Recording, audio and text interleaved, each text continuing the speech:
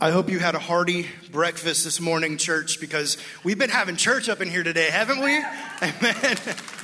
Thank you, students, for leading us. There's nothing like a good breakfast when you wake up and you hear that bacon sizzling in the pan and you smell that fresh brewed coffee. A friend of mine is a breakfast connoisseur. He just loves breakfast, and he knows all the best places, and he specifically loves pancakes. And so recently he went to what he calls the best diner in the county for pancakes. And he shows up and he gets there and orders his pancakes. And the waitress brings them out and sets them in front of him. This big, glorious stack of pancakes, just a masterpiece sitting there. And like all good connoisseurs, you have a specific way that you like to prepare your dish. And so he gets his maple syrup out. And he doesn't do the stick butter. He specifically tells the waitress, don't bring me those little squares of like the butter on a stick. When you rub those over the top, it breaks your pancakes, smushes them down. I don't want that. He says, I want the good stuff. I want the sweet cream whipped butter. Because when you spread that out, it just goes so nice and even over your pancakes. It melts down into them. All that delicious, rich butter flavor saturates the pancake. And then you get that sticky, sweet maple syrup and drizzle it all over the top. Anybody else hungry this morning? Anybody else feeling it? He gets them prepared just the way he likes them, and he takes a big cut out of there to take his first bite, make it a nice big one. He puts it in. Bah! His face just has this horrid look on his face, like something terrible had just happened. Can't be. He takes another cut, puts the bite in, and once again, he makes this horrible face, and the waitress says, sir, what's wrong? And he says, look, there's just something wrong with my pancakes, and you guys have the best pancakes in the county. I don't want to complain, but I feel like something might have went wrong with your batter this morning. She says, I am so sorry. So she grabs the pancakes and the maple syrup and the butter. She takes it all away and brings them everything back fresh and new. Sets it on the table, and he remakes it the way he does. Spreads that sweet butter over the top.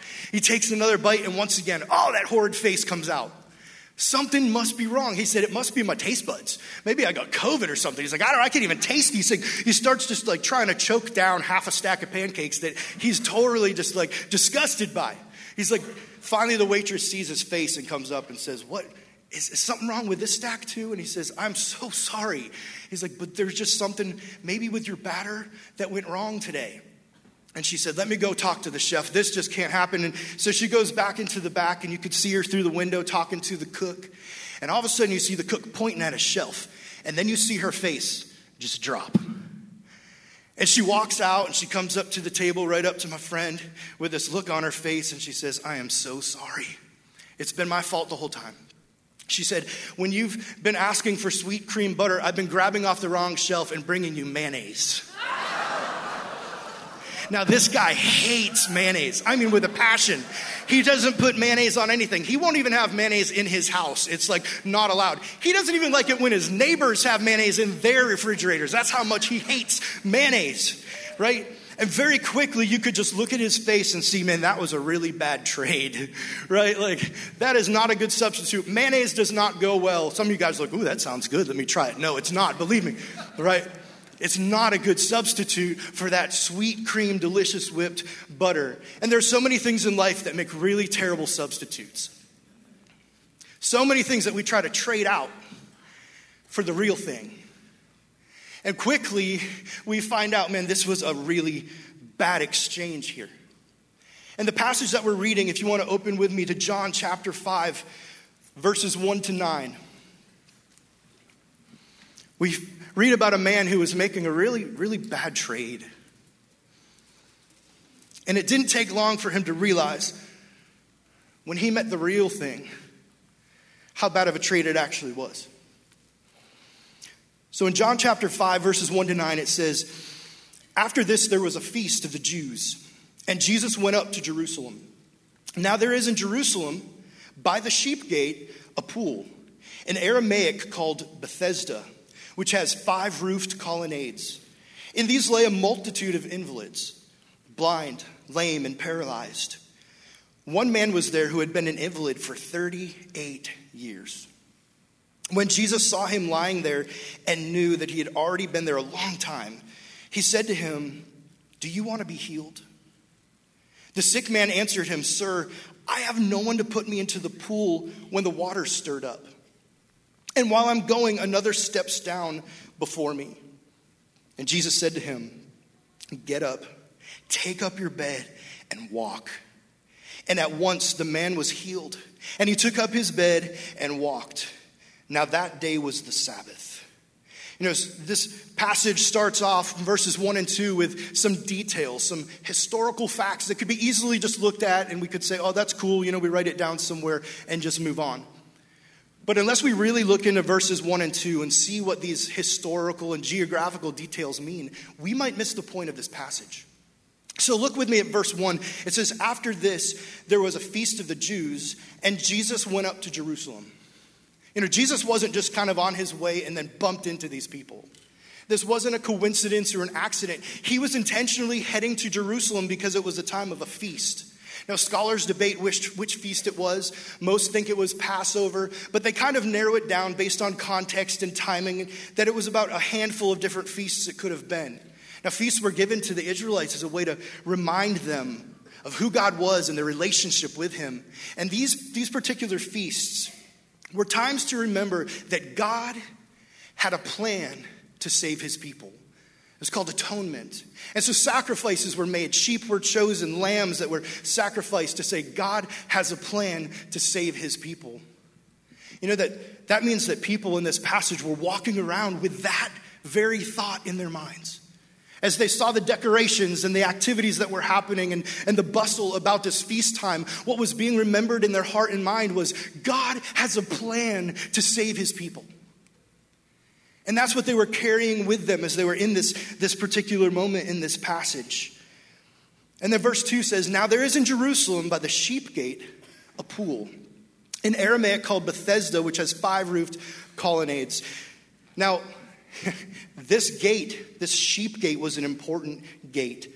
If we go to Nehemiah chapter 3, we can read all about how Nehemiah was granted permission by the king to go back to Jerusalem, which had been sacked and destroyed, the people taken into slavery. But he was able to go back, and he was able to take some people with him to rebuild Jerusalem and the walls. And Nehemiah 3 talks to us about these walls being rebuilt and mentions 10 different gates. And now these gates had very specific purposes. They had things that they would accomplish physically, but they also had very important spiritual significance. To remind the people as they would see these gates about different aspects of their relationship with God. And so if we look at Nehemiah 3:1, it says this, then Eliashib, the high priest, rose up with his brethren, the priests, and built the sheep gate. They consecrated it and hung its doors. Now, if you're anything like me, you'd think, wow, shouldn't some construction workers be doing this? Like, it's like we're going to build some new building out here, and all of a sudden you see Pastor Mark and Titus and me and Carrie out there, we're all like with some hammers, and you're like, this is not going to go well. Like, what? Why is that door so crooked? You know, like, right? But this wasn't built by construction workers and engineers and architects. It says the high priest got his priests together, and they went together to hang this gate. It was the first one to go up. It was that important. And it was built and hung by the priests. There was a statement being made here. A statement of spiritual significance. This gate's physical use was for sheep to come into it. That's why it was called the sheep gate. You'd find sheep at pasture just outside the gate. And during feast times, they'd be brought in. And that pool that it mentions was used to baptize or to wash and prepare these sheep so they could pick the spotless, clean lambs and use them in their ceremony. They'd be sacrificed as this picture to point to the fact that God had made a plan to save his people. That he would send a Messiah, a perfect sacrifice to finally put sin to bed. And this sheep gate represented that as these sheep would come in and go into this pool. And this is where we find Jesus. You know, as we read the New Testament, we see that every time Jesus comes into Jerusalem, he would use this gate. The perfect Lamb of God. Standing here in this place. At this time during feast. This was intentional. There was a loud message that Jesus was proclaiming in what he was doing here. You know, the pool's name Bethesda in Aramaic means house of mercy or house of grace. how fitting that grace himself, Jesus Christ, was standing right there. But it wasn't just the place or the time that was intentional. Look at verse 3. It says, "In these lay a multitude of invalids, blind, lame, and paralyzed." If you're taking notes this morning, I'd say write this one down. Jesus comes to the hurting. Jesus always comes to the hurting. As we read through the New Testament, we see Jesus constantly showing up to those gathered together, looking for hope. Over and over again, that's where we find Jesus. His heart was for the hurting. And this was no exception. Here lay a bunch of disabled people whose lives were wrecked because of their disabilities, and they're laying in hopes that something would happen in this pool. Now, there was a belief that this pool had powers, that God would come or send an angel and stir up these waters. And when they were stirred, if you were the first one into the pool after the waters were stirred, that you would be healed, that there would be power bestowed on you from God. And so these hurting people, these hopeless people would gather around this pool and just wait. And as the water stirred, they'd race each other into the pool because to be the first one meant to be healed. Jesus loves coming to hurting people. And I just wonder, as I think about our community, how many places there are that represent the gathering of hurting, hopeless people. I'm so often reminded when I visit our public school campuses and walk through their hallways, as I'm stopped by students who pull me aside and say, "Pastor Rob, you're here today. Can you pray for me?" And then just start listing the things. Students who are struggling with bullying or identity or depression, just needing prayer. Teachers who pull me aside and say, "Man, my life just fell apart. I don't even know how I made it to school today. Can you just pray for me today?" I don't mention those things out of shame. I mention them because they're true. It's what happens.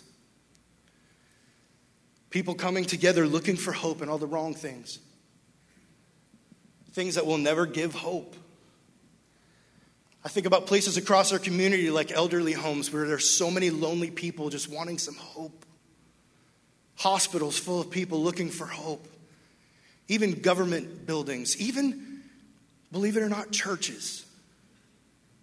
How easily it is to come to a church and sit under a cross and be so close to the man Jesus Christ who's in our presence, and to instead put our hope in things that will never satisfy. To hope and worship music, maybe that will give me the energy I need for the week and cheer me up, or a good story, a motivational story that a pastor might tell during a sermon time, or maybe if I serve in enough ministries and do enough service projects, then I'll finally find that hope I'm looking for because I've done enough good deeds. You see how easy it is to be so close to the real thing that really gives hope, but to trade it for lesser things that never will. And y'all, it even happens in church. How many of us come and we're in that boat right now? How many of us would be sitting here and would honestly admit, "Man, that's me. I come here, I read my Bible, I sing the worship songs, but for some reason, I don't see the power of Jesus in my life, and I want the power of God in my walk, but I just don't see it, and I feel hopeless, and I'm sitting here each week." It can be so easy to trade out the one thing that can really give power to your life for something that never will. And the thing is, Jesus' heart is to go to those very people. So those of you who are sitting here today and you say, "I have the hope of Jesus. I believe in him." I would hope that Jesus in you is carrying you to those places, because that's where Jesus is drawn. To the hopeless. I would hope that he's carrying you to our public schools, and maybe even in your own house across the hallway to someone who feels hopeless. That we would be people that bring that hope to the hopeless, because that's exactly where Jesus would go. And then in verse 5 it says, "One man was there who had been an invalid for 38 years. When Jesus saw him lying there and knew that he had already been there a long time." Now stop for a second right there. If you're writing, write this down. The second thing is Jesus sympathizes with our situation. You see, people like this who are laying around a pool and they were disabled and suffering in different ways couldn't work, most of them. So most of them were beggars. Most of them probably didn't have much money, and so most of them probably stunk. And culture at that time would find a way to walk way around them, to not get close, to not notice them. They were considered rejects and outcasts for the most part. And so as Jesus looks at this guy, he could have easily said the same thing.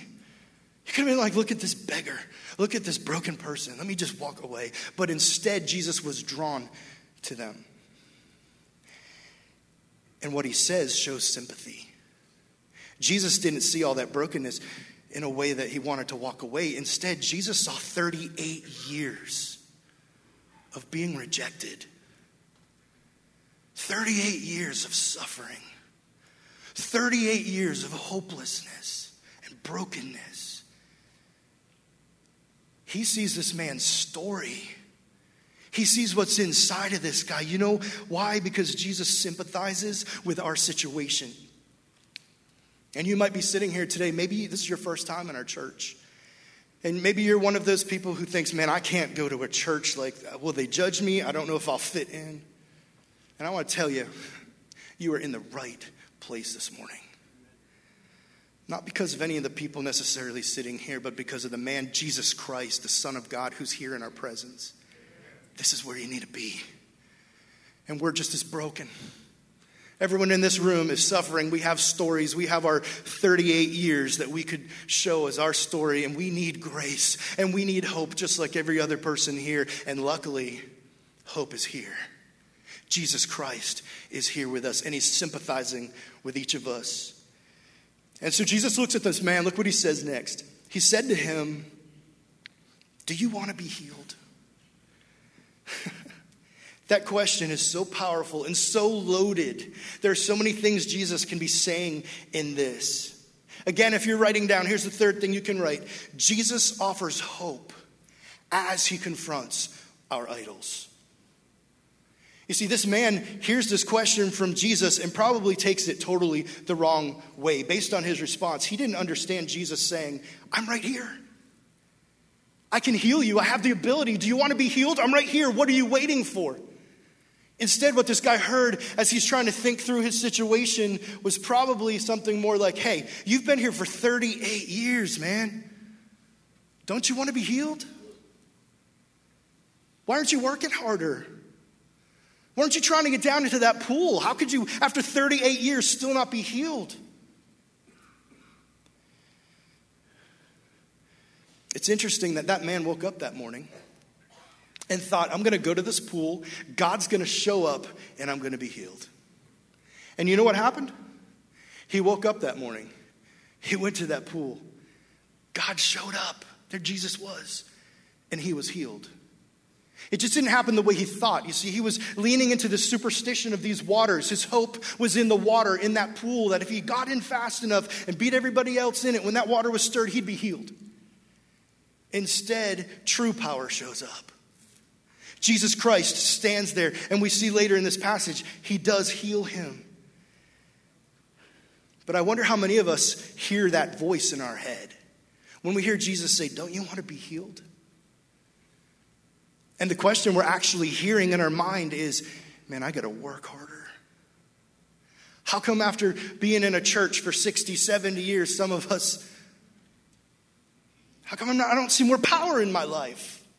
How come I don't have more hope in my heart? What's going on? Maybe he's telling me I need to work harder.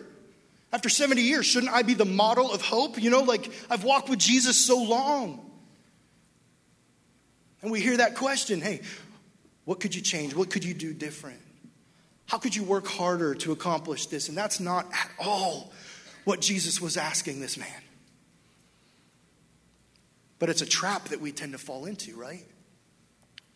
And the problem with that is that as we ask what we could do different, how could I fix this? How could I work harder? Every time I say the word I'm saying I'm hoping in myself.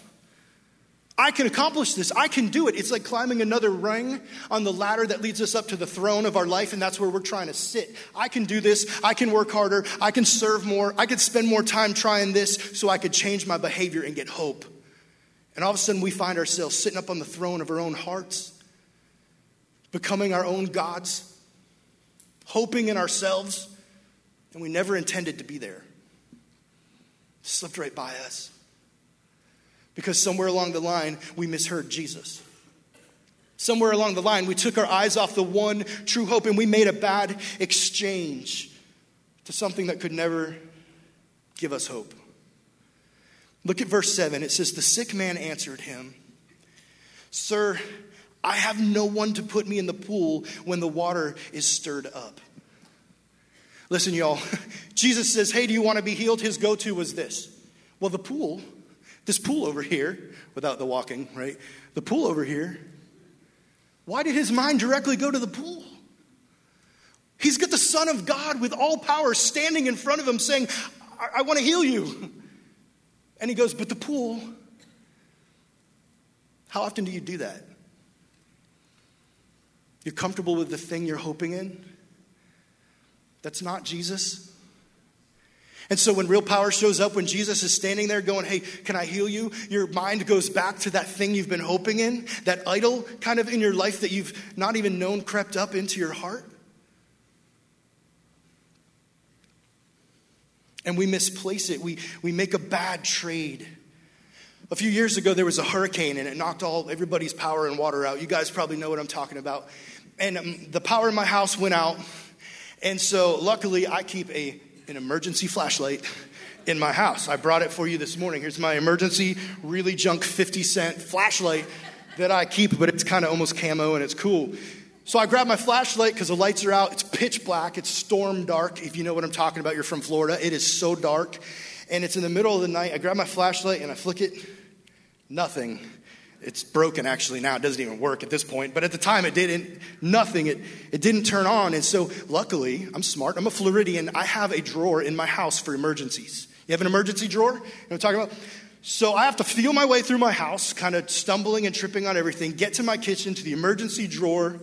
But at this point, my emergency drawer, as I'm using my fingers to feel what's in there, I notice something. It has become more of a miscellaneous drawer. Let me interpret that. That means junk drawer, right? Like it just turns in. And so I'm trying to figure out where the battery is because I know as I shake my flashlight, I hear one battery shaking around. I'm like, oh, how do you get one battery in your flashlight? You always need two, right? And so I'm feeling around and I finally locate, based on the way I feel it, I feel the right size and shape. I'm like, there it is. There's my fresh battery. And so I grab it, I pull it out, and in the pitch black, I put it into my flashlight, shove it in there, tear the cap, flick the switch, still nothing.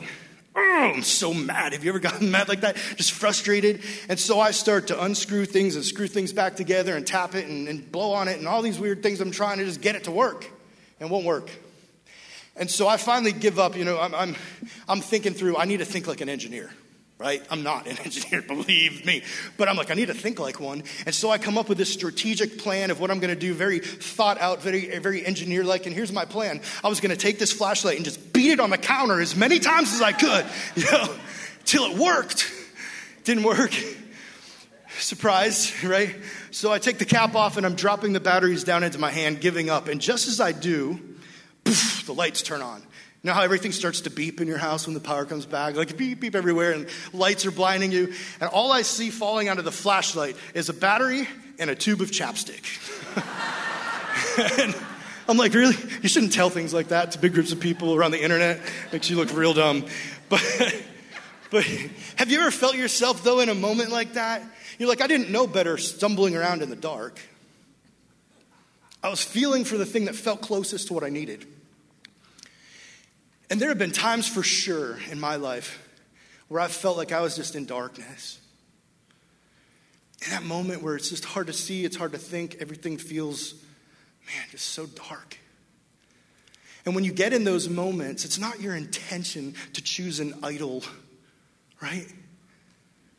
But as you feel around in the junk drawer of your life, looking for something to bring relief, something that might fit, might be close enough. And you grab the first thing that feels like it could fit. And you feel that little feeling of hope, like, oh, I found it. And you try to shove it in where it doesn't belong. That chapstick was never going to light this flashlight. It wasn't designed to do that. It couldn't give power.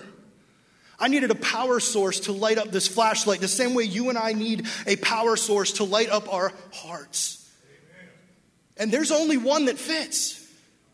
It's only Jesus that can fit and give you hope, that could put power into your life.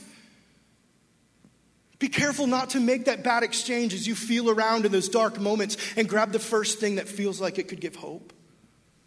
Don't make a bad trade. Realize that Jesus is the only one that can bring power to you. Mr. Cottrell, Tim Cottrell, is a Bible teacher here at Merritt Island Christian School. And his goal is for all of our students, by the time they graduate, to be able to know this phrase. I love Mr. Cottrell. I love that he wants our kids to know this. I remember it myself. He says this: God is God and I am not. And as we talk about hope this morning, you need to remember that phrase. God is God, I am not. There is no substitute for Jesus Christ. Well, we're good church people. You know, we don't have idols, right? This is 2022. We don't make metal idols and set them up, or wood idols and worship them anymore. We don't do that. But how many idols do creep into our hearts? Even into our churches. How many times do we grab for the thing we shouldn't, thinking it'll give us hope? If I could just have a bigger house.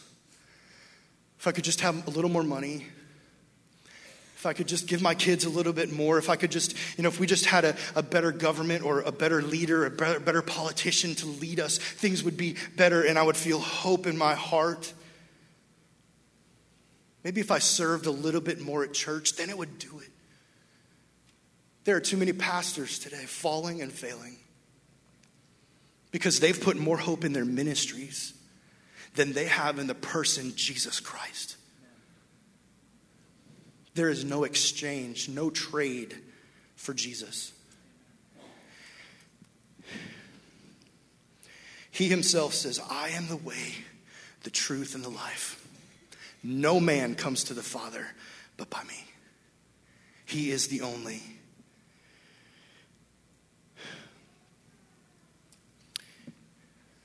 The man continues his story to Jesus.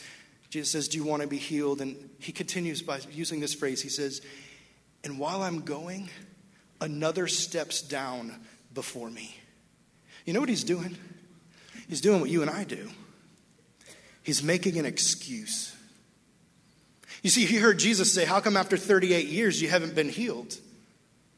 And so he feels like he owes Jesus an excuse for why his idol is so powerless. Why after every day for 38 years, bro, you've been trying this and it still hasn't worked. There's no power in that pool that's going to heal you. And so he felt like he needed to explain to Jesus and give him a really good excuse why he was still trying the same thing over and over again. You ever do that? It seems to be the thing that wrecks lives. When we start to make excuses for our idols that have no power. When Jesus is offering us real power in our lives, but we say, you know what? Actually, Jesus, this is what's going on, and that's why it's not working. I think of a drug addict or an alcoholic who uses the excuse of, man, if I could just get a little more high, if I could just get a higher hit, if I could do some stronger drugs, then, then I'd feel better. I'd be satisfied. If I could just do more until his life is wrecked. The man who's unhappy with his marriage. And instead of going to Jesus and seeking counseling and getting help in a healthy way, he says, well, you know what would make me feel a little better and give me some relief is if I just talk to that cashier. Just say hi as I go through the line. Or maybe, that's not working, so maybe it's just that I need to text her. Or maybe we just meet for a coffee, just as friends. Just as friends, not a big deal. And the more and more he makes excuses why it's not working and what he needs to make it work, give that idol power that will never give him hope, he ends up ruining his marriage and his family.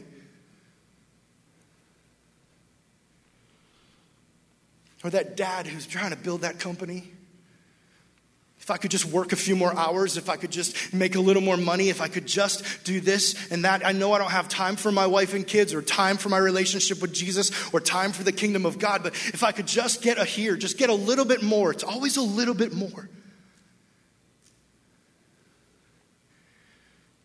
How many things do we have in our lives that we do that with?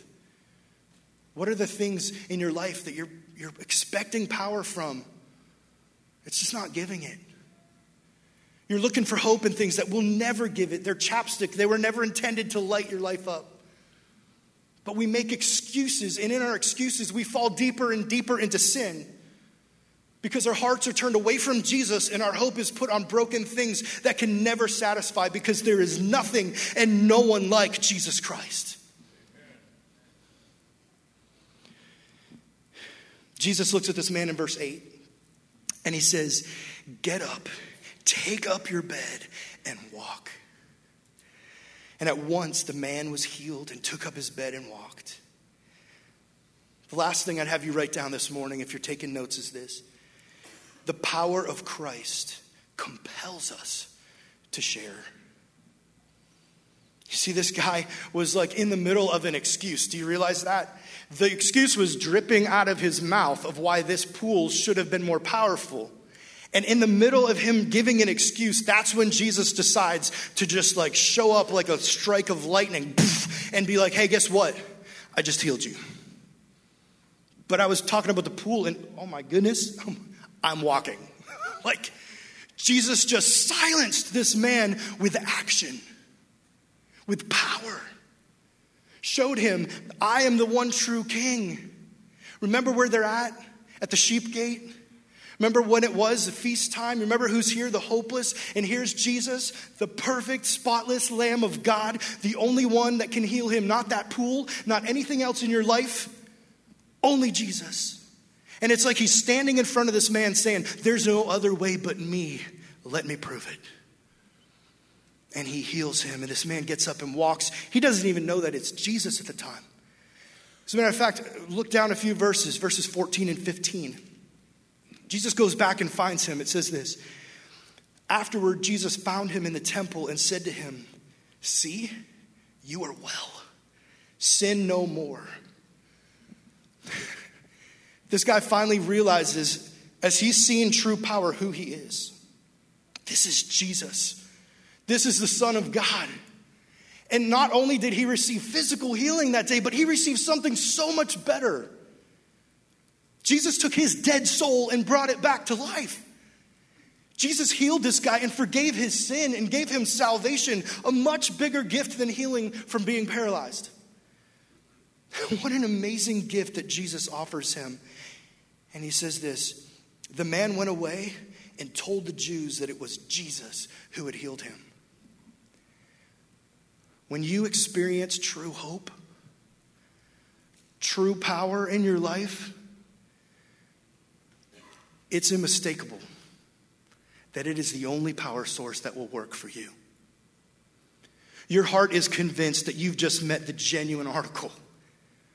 Your idols are pushed out because there's not enough room on the throne of your heart for Jesus and idols. So instead of trying to fight your idols, invite Jesus to come in. As Jesus enters and his hope enters your heart, it will push those idols out. You'll say, "I don't have any need anymore for a pool that can't work. I just found real hope. I'm going to cling to the real hope that I've just encountered. And you know what? I want other people to share in this with me." I would hope if you're sitting here this morning and you've found that real hope in Jesus, that it would drive you, compel you to go into our community, into your homes, among your friends, and that you would want them to have the same hope that you've just received from Christ. That we would be people that go out and share this power of Christ with others, this hope that we've just received. And so as Jesus is in the room this morning, I think he'd be asking us that question. Do you want to be healed? Or have you been too busy making excuses for why your idols have no power? You've been looking for hope and it just hasn't been working, but you're comfortable with it. It's scary to take your life and say, "Here, Jesus, take it all," because what if he changes it? Oh my goodness.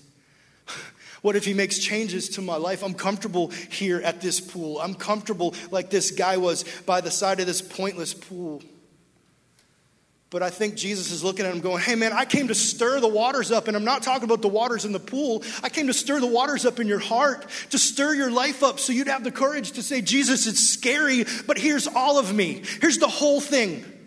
Every piece of my life, you can have it all. Do what you want with it. You are my only hope now and forever, Jesus.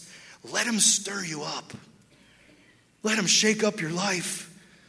Let him do what he knows so much better than you do to do with you. Do you want to be healed? Do you want to see his power in your life?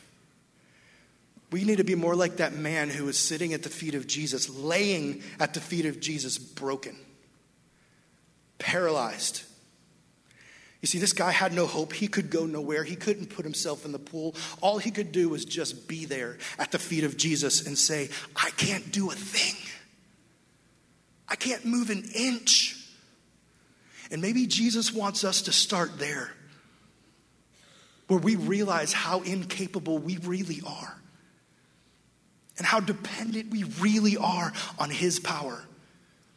And like that man, that we would lay at his feet and just say, Jesus, here's all of me. Push out the idols. Take over the throne of my heart and fill me with hope that only you can give. And maybe you pray this prayer of the old hymn, I surrender all to thee, my precious Savior. I surrender all. Would you pray with me? Father God, we need you. God, we trust in your power, and we admit this morning that alone we can do nothing.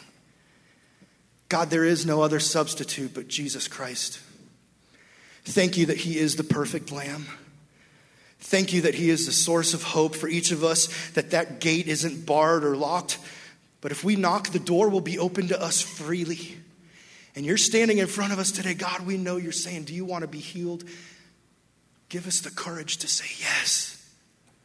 God, this morning for those who are sitting here hurting and finding themselves in a dark moment, would you give them the courage to just take their whole life up and hand it to you and trust you with all of it? We love you so much, Jesus. It is in your precious and holy name that we pray. Amen.